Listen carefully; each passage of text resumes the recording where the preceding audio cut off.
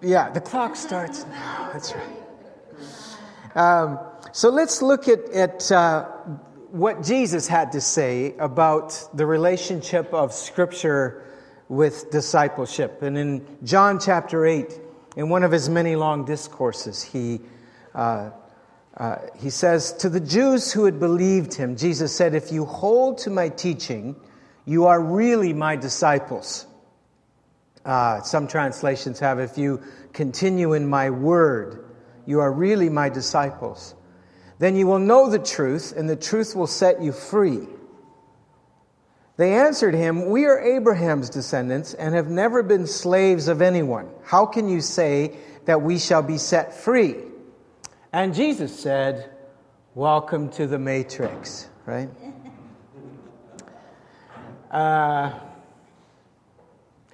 Just keep in mind there's two categories of people here that John seems to point out. There's believers and there's disciples. There were lots of people who, and it's true today, isn't there? There's lots of people who believe in Jesus. But he distinguishes between mere believing and being disciples, and the difference is the continuing in the Word, of holding on to His teaching. Now, what does that mean, holding on to His teaching? Oops, sorry. And he goes on and says, just wanted you to see that again. Jesus replied, saying, verily I tell you, everyone who sins is a slave to sin. Now, a slave has no permanent place in the family, but a son belongs to it forever. So if the Son sets you free, you will be free indeed. So the implication is that discipleship is about becoming more and more free. Discipleship is about becoming more and more who you are. It's about becoming more human. It's about becoming more, as Simon talked about last Sunday, for others. And that the Word of God, the Scriptures, have a role in that freeing process. But there are limitations to Scripture that we need to be aware of. Jesus said this to the Pharisees. If anybody knew the Scriptures, it was the Pharisees. They were like a modern-day evangelical theologian. They were kind of the equivalent of the bookish theologian who knows the Bible inside and out, and yet they didn't know God. And Jesus says, you study the Scriptures diligently because you think that in them you possess eternal life. These are the very Scriptures that testify about me, yet you refuse to come to me to have life. That is scary. That you can be immersed in the Bible and not come to the God of the Bible. That tells me that there is such a thing as what we call bibliolatry, where you make an idol of the book and you worship the book over God. The book is meant to lead you to God. The book is meant to be a friend that introduces you to Jesus, so you can be a disciple of Jesus. It is a sacrament. It's a means by which you and I have been given a gift to encounter God. So in light of that, then, how does Scripture interact with our discipleship? Well, again, let's go back to the Great Commission for a second, because some good insight is given in this, and we've been reading this almost every week. Then Jesus came to them and said, all authority in heaven and on earth has been given to me. So when we talk about the authority of Scripture, we need to understand that, first of all, we're talking about God's authority. How does God exercise His authority in our lives through Scripture? What is the role of Scripture in that? Verse 19, therefore go and make disciples of all nations, baptizing them or into the name of the Father, the Son, and the Holy Spirit, teaching them to obey everything I have commanded you. And surely I'm with you always to the very end of the age. And so, as we talked about the first week, disciples are not those that just know content, but learn how to do what Christ has commanded us. But we need to know the content. And how do we learn the content? We learn it through Scripture, right? And so the early church practiced this in that great altar call that Peter gave on the day of Pentecost. It says, those in verse 41 of Acts 2, those who accepted his message were baptized, and about 3,000 were added to their number that day. And they devoted themselves to the apostles' teaching, to fellowship, to the breaking of bread. We talked about that last week. And to prayer. We'll be talking about that more as we move towards Pentecost Sunday. These are things that the early church devoted themselves to in the process of making disciples. Every day they continued to meet together in the temple courts. They broke bread in their homes and ate together with glad and sincere hearts. So what was the apostles' teaching? What was it? Remember, Jesus has just died and ascended and gone back to heaven. And now it says they devoted themselves to the apostles' teaching. These were probably those leaders that Jesus had delegated authority to preach the gospel. But what was the teaching? Huh? Well, that's part of it. Yeah. It was the story of Jesus. They all they could do was teach about what Jesus did and what Jesus said. Right? That was their teaching. They did not, in fact, I think one part of Acts, it says they did not cease to teach and preach Jesus Christ. However, there was a context for that. It's been interesting and intriguing for me because I've been assigned to kind of rewrite with input the Vineyard National Vision Statement. And I've been aware that as I look at different churches and movements, they say things like this with regards to the centrality of Scripture and the role of Scripture. They will say things like, we are a Bible-centered community or a biblically based community. And in seeking to find language for this in our movement that our generation could understand, we came up with this phrase that we have written in our revamped vision statement. And it goes like this: our communities are shaped by the story of Jesus in the context of Israel's story, as told in the Old Testament, and as told and interpreted by the writers of the New Testament.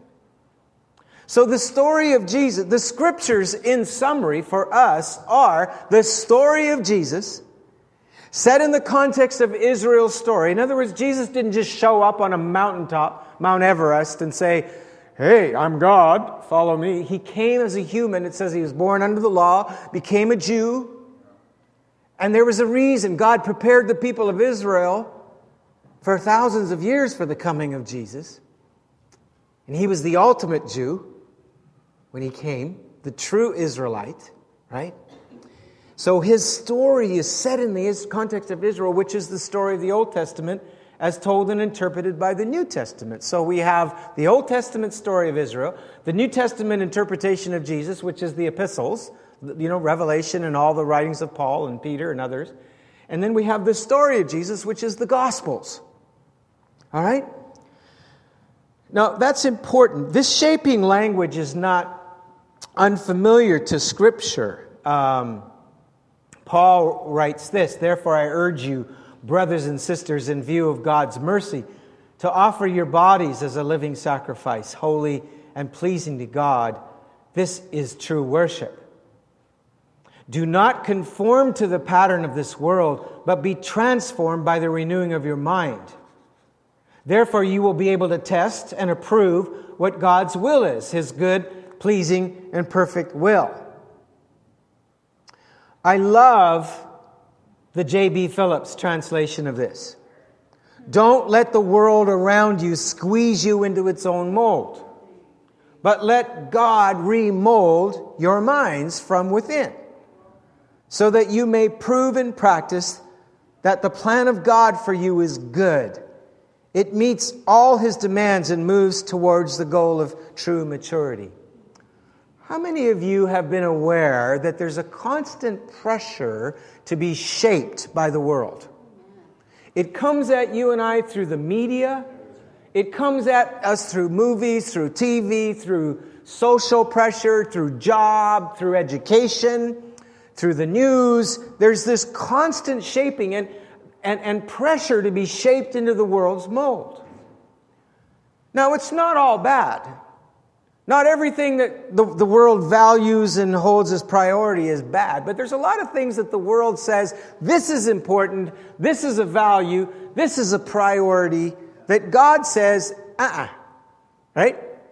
So how are we going to know whether we should submit to that shaping that's happening or not? How do we discern that? Well, we bring it all into the light of Scripture all the time. And I have found that even every day, there's hardly a day that I don't spend in Scripture. There's hardly a day that I don't devote myself to the Scriptures, not just because it's my vocation. I did this when I worked for 5 years at UBC, and I went into the mining department. I got up early before I went to school, and I said, Jesus, I'm still your minister as I go to the university department. And I would give myself to the Scripture, and the Scriptures would shape me. But I find that the world is constantly trying to shape us, and Scripture will challenge that. And, you know, I love Montreal Comedy Fest and Winnipeg Comedy Fest and, you know, to a degree, I know some of these other comedians in our country. But how many know if you're holding everything up to the light of Scripture, there are some things the world laughs at that you can't laugh at? It's not funny. It says in Psalms, blessed are those who do not walk in step with the wicked, or stand in the way that sinners take, or sit in the company of mockers, but who delight in the law of the Lord and meditate on His law day and night. They are like a tree. I'm going to read that again. But who delight in the law of the Lord. See, it's not just reading. It's not just meditating. It's delighting. It's literally allowing your spirit, your emotions, your mind, your values, your priorities to be shaped through delight, treasuring the Word of God. They will be like a tree planted by rivers of water, which yield fruit in season, and whose leaf does not wither, but whatever they do prospers. Now, Paul wrote to Timothy and said it this way. Timothy was, you remember, Paul's disciple, and he was mentoring him for leadership in the church. And he knew Timothy as a teenager. In fact, Timothy probably saw Paul stoned at Lystra. Remember that terrible time where they thought Paul was dead? Timothy, as a teenager, probably witnessed that. How many know that's a way to shape disciples?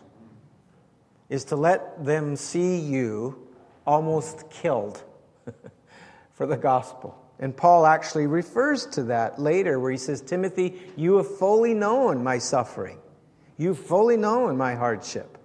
You've witnessed. I haven't just talked about the cost of discipleship. You watched me walk through this. So Paul is encouraging Timothy, and he gives him a good Mother's Day scripture. From 2 Timothy 3, it says, but as for you, continue in what you have learned and have become convinced of, because you know those from whom you learned it. Who's he talking about? Who did he learn it from? Well, that's true. See, you're always right, Kenny. Who did he learn it from? Norm's got it. His grandma. Woohoo! His grandma Lois. His mother Eunice. And from Jesus. Right again. I know, it's Jesus. Can't go wrong with that one. He even invented the electric light bulb. Yeah, I'm just kidding you, Ken. So there's this. Paul is referring to his grandma, and the reason I know that is in 2 Timothy chapter 1, Paul says, I recalled your tears, Timothy, the last time we said goodbye, and I long to see you that I may be filled with joy. And I'm reminded of your sincere faith, which was first in your grandmother Lois and your mother Eunice, and I'm persuaded in you also. See, Timothy didn't have a Christian father, and it seems like his father wasn't engaged in his life. But his mother, his grandmother, was a Jew, and his mother was a Jew, and they were faithful to teach this little guy the Scriptures. They immersed him, they discipled him in the Scriptures, but they could only do so much. And so finally, at the age of, late teens, Paul was traveling through Lystra, through that area of the country, and he said to the church elders, I think there's leadership on this young man. Do you mind if I take him with me? And so it shows us that there are different seasons in our life where people will disciple us and shape us. So it was Timothy's grandmother and mother through his early years, and then Paul became a real spiritual father and maybe really filled a gap that Timothy was missing later on in his life. And so he goes on to say, verse 15, and how from infancy, testimony again to grandmother and mother, how from infancy you have known the Holy Scriptures, which are able to make you wise for salvation through faith in Christ Jesus. All Scripture is God-breathed. There's sometimes when people wrote Scripture, they were receiving visions and revelations, but there were other times like Ezra, all he was doing was scribing and getting copies together. He had no idea until later on the church recognized that this was God-breathed. See, part of our doctrine as Christians is we believe in the sovereignty of God to work through the church to recognize the authority of Scripture. And so all Scripture is God-breathed and is useful for teaching, which is what we're doing now, right? Rebuking. Now don't let that word scare you. It's the same word as Hebrews 11:1, where it says, now faith is the substance of things hoped for, the evidence. Everybody say evidence. The same Greek word is evidence. Now, how many have ever been in a situation where you didn't think you were wrong, and all of a sudden either a scripture or a sermon or somebody spoke to you, and all of a sudden you went, I'm wrong. Whoa. Remember David when he committed adultery with Bathsheba and murdered her husband? He went for a whole year. And he thought he got away with it, didn't he? Kind of maybe justified it as I'm a king in midlife crisis. Oh, I don't know what his justification was. But all of a sudden a prophet shows up and says, David, there was a very wealthy man with thousands of sheep, and there was a little very, very poor man with a neighbor next door to him who only had one sheep. And the wealthy man had some guests over, and he took the one little sheep of the poor man and killed the sheep and fed it to his guests. And David said, that man is worthy of death. And Nathan said, busted. Right? You're the guy. You're that guy. And David said, what did he say? I've sinned. And so that's what Scripture does. And I got to tell you guys, it happens to me all the time.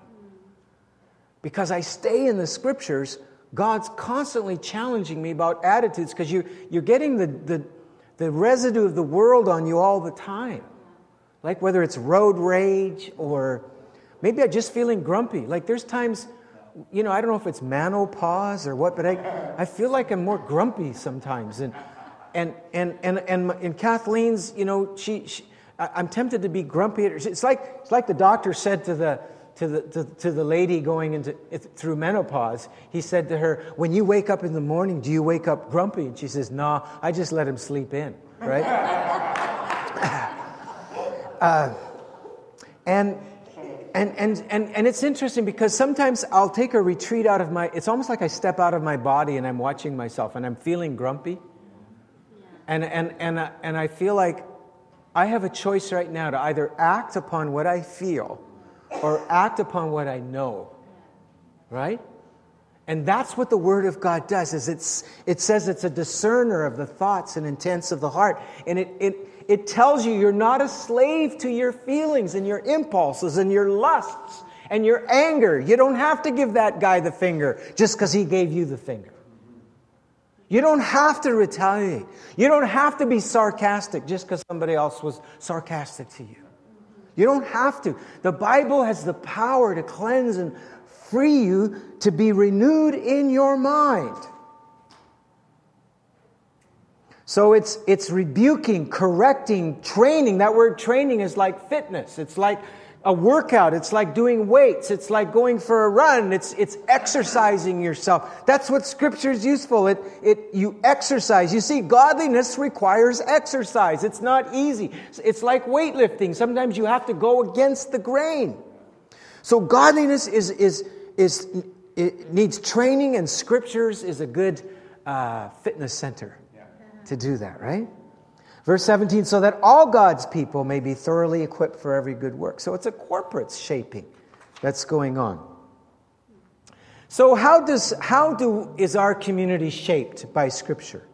The first thing is public reading. Paul writes to Timothy, a pastor of a church of probably 30,000 people at Ephesus.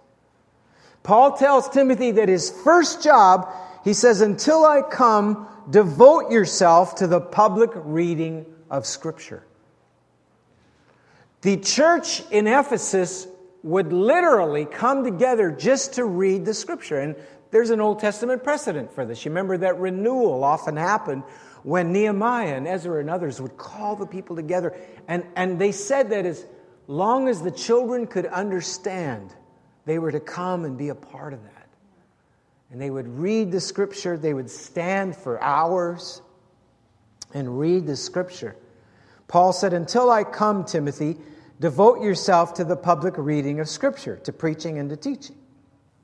Now, I need to say that in the ancient times, up to the 1500s, Scripture was so rare and expensive that to have a biblical manuscript was like owning a Rolls Royce.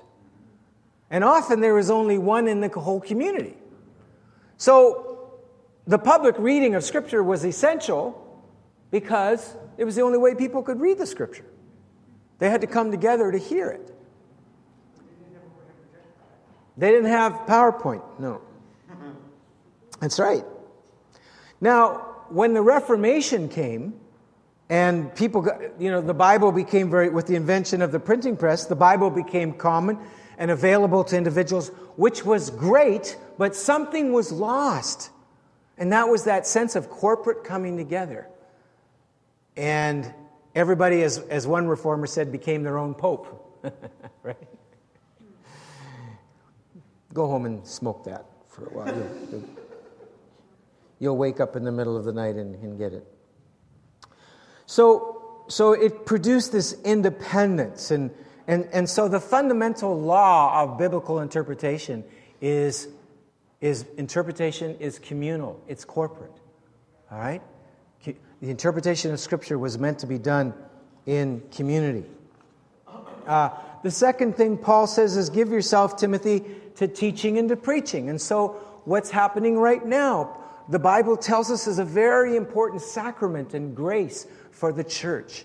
Is there needs to be, there's just something, some people say, well, we're just not going to have corporate services anymore. We're just going to meet in homes and have Bible study and we don't need these times when we come together. My experience has been that something is lost when we don't have a corporate gathering to hear the teaching and preaching of the Word along with worship. There's a sacrament and a grace. And Paul seemed to recognize that with Timothy. We say, well, Gordy, I've got, Chuck Swindoll on the radio and Andy Stanley on the internet. Well, I don't need you anymore.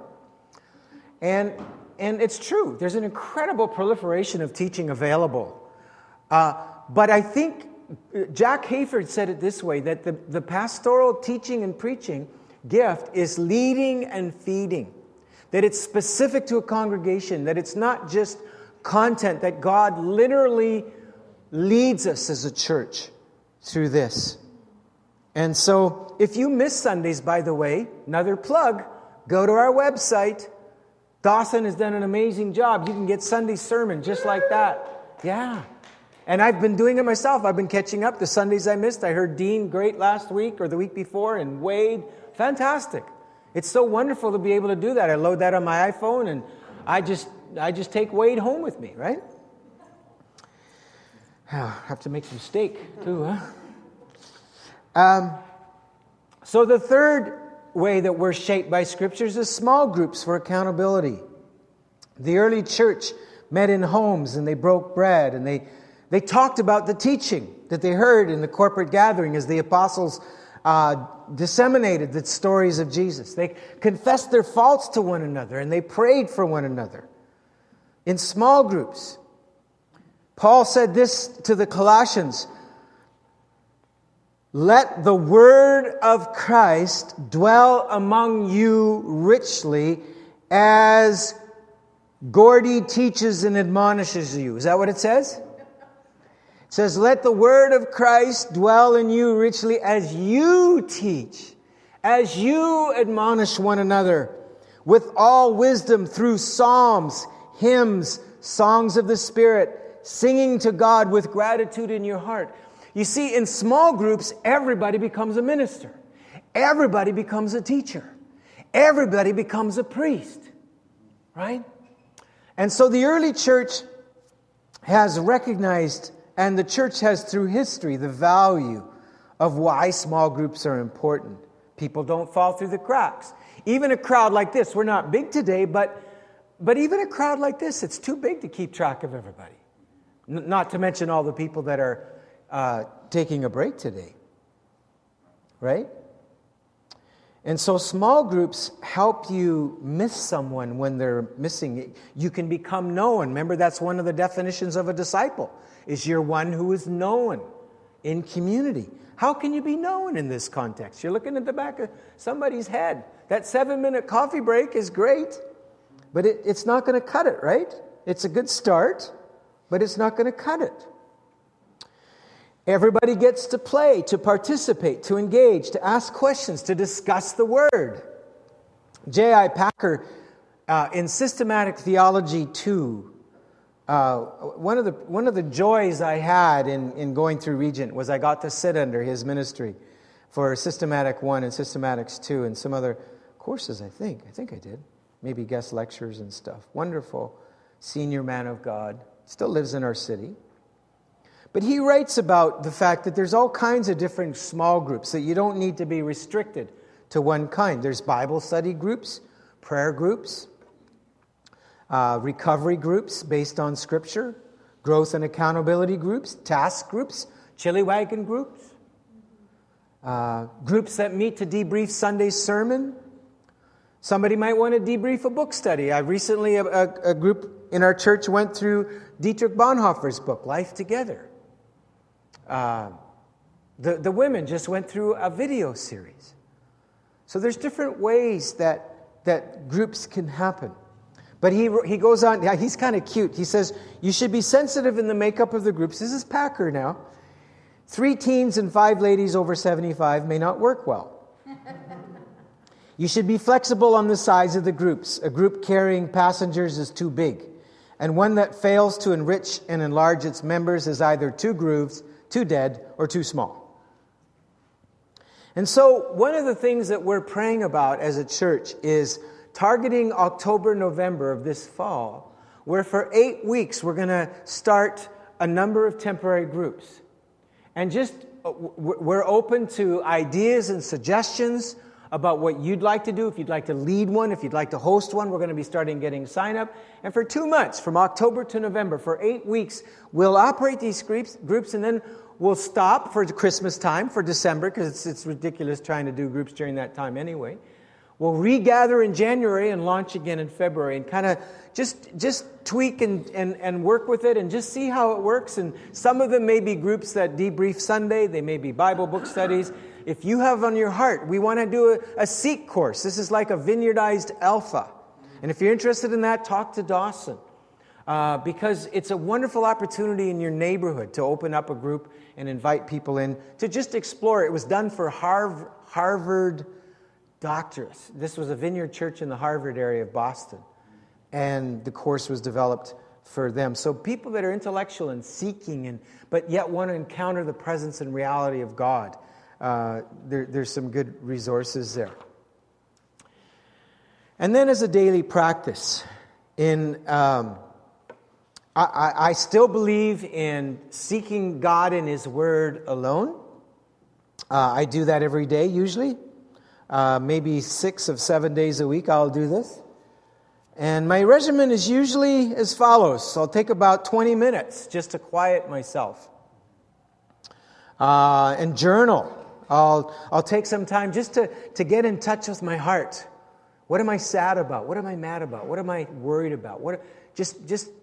We as Christians are sometimes very good at being out of touch with what's going on inside. And so I just take some time to do that. And then the first thing I do is I open my Bible to a gospel reading. It's called a pericope. It's the fancy word for a self-contained story in the gospel. And most Bible translations now segment your New Testament into sections anyway. So it's all already outlined for you. But it's a self-contained story.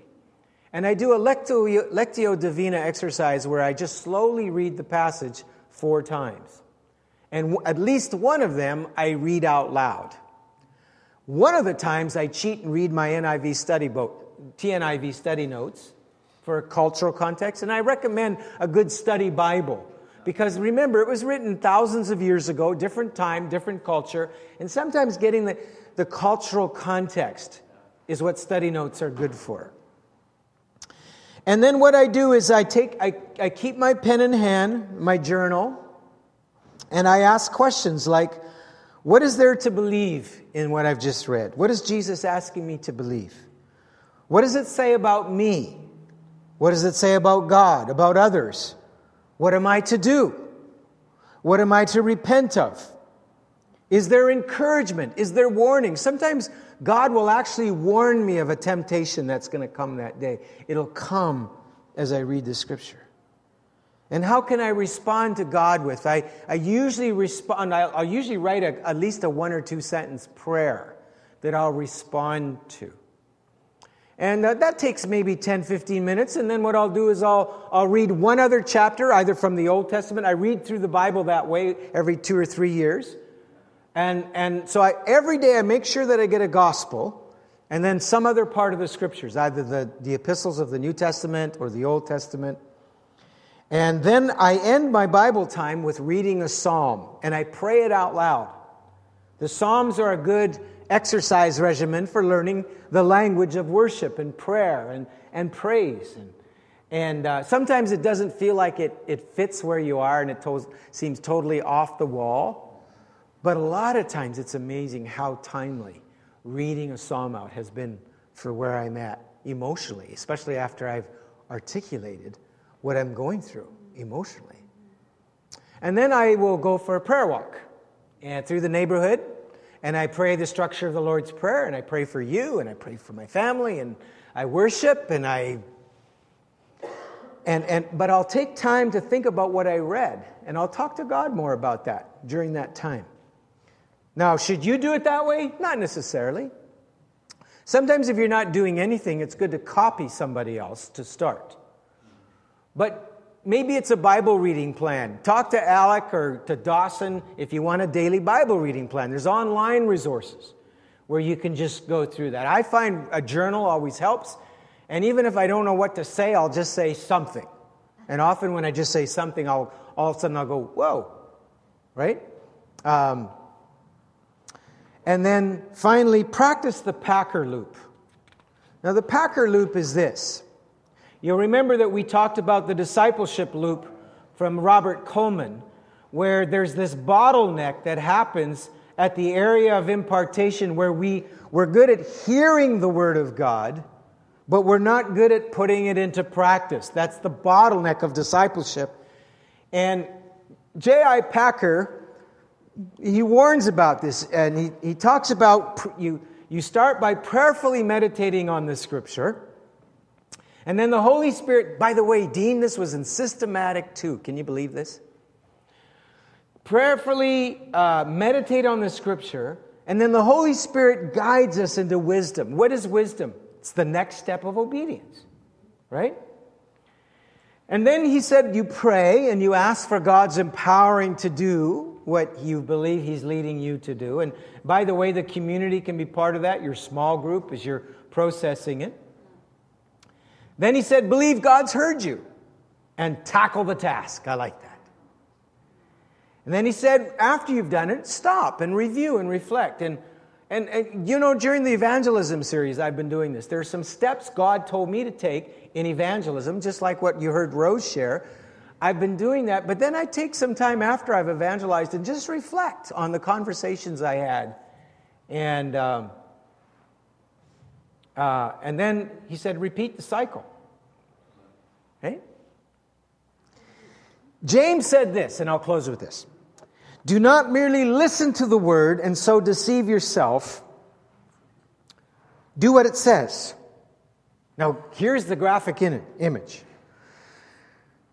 Anyone who listens but does not do is like someone who looks at himself in a mirror and forgets what he looks like. And so let's say you look in the mirror in the morning and you see a booger out of your nose, right? James said, when you hear and don't do the word, it's like seeing that booger and you walk away and you walk around that thing on your face all day. I just thought I would leave you on this happy Mother's Day with a beautiful illustration, right? But it's true. That's the point, is it's true. Is that when we just listen time after time after time and we don't do the Packer loop, we don't look for ways to do the word. Like this evangelism series, seriously, what are you doing about it? And that's not a condemnation, that's a challenge to hear the Holy Spirit because He's got life for you. He's got freedom for you that fits you, fits who you are. So let's stand, and what I'd like to do to wrap up today, it's not tonight yet, I haven't preached that long, is to read this psalm together. It's one of the beautiful psalms. I was going to get you to read, it's interesting, Psalm 19 and Psalm 119 are both about the Word of God, powerful psalms about the Word of God. So we had a choice this morning, read Psalm 19 or read Psalm 119. Now, if we read Psalm 119, we would be here for a long time, all right? Much longer than we are now. So we'll read Psalm 19. So I'll start it, and then there's a chance for us all to read together. The heavens declare the glory of God. The skies proclaim the work of His hands. Day after day they pour forth speech. Night after night they display knowledge. They have no speech, they use no words, no sound is heard from them. Yet their voice goes out into all the earth, their words to the ends of the world. In the heavens He has pitched a tent for the sun, which is like a bridegroom coming out of his chamber, like a champion rejoicing to run his course. It rises at one end of the heavens and makes its circuit to the other. Nothing is deprived of its warmth. Altogether, the law of the Lord is perfect, refreshing the soul. The statutes of the Lord are trustworthy, making wise the simple. The precepts of the Lord are right, giving joy to the heart. The commands of the Lord are radiant, giving light to the eyes. The fear of the Lord is pure, enduring forever. The ordinances of the Lord are sure, and all of them are righteous.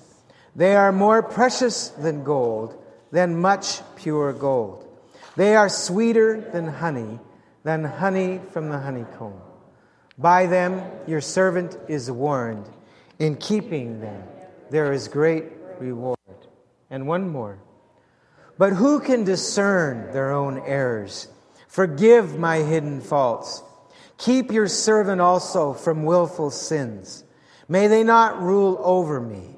Then I will be blameless, innocent of great transgression.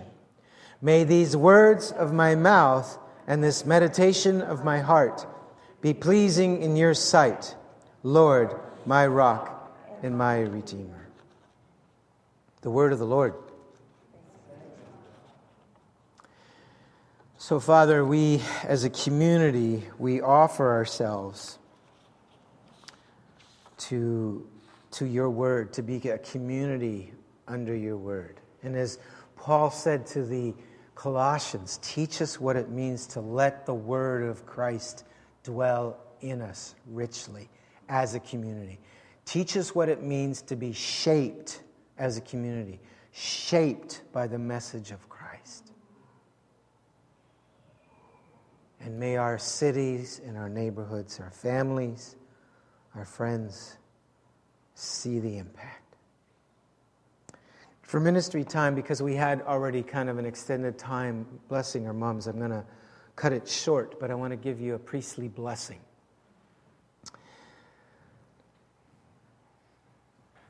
The Lord bless you and keep you. The Lord make his face shine on you and be gracious to you. The Lord turn his face toward you and give you peace. Amen.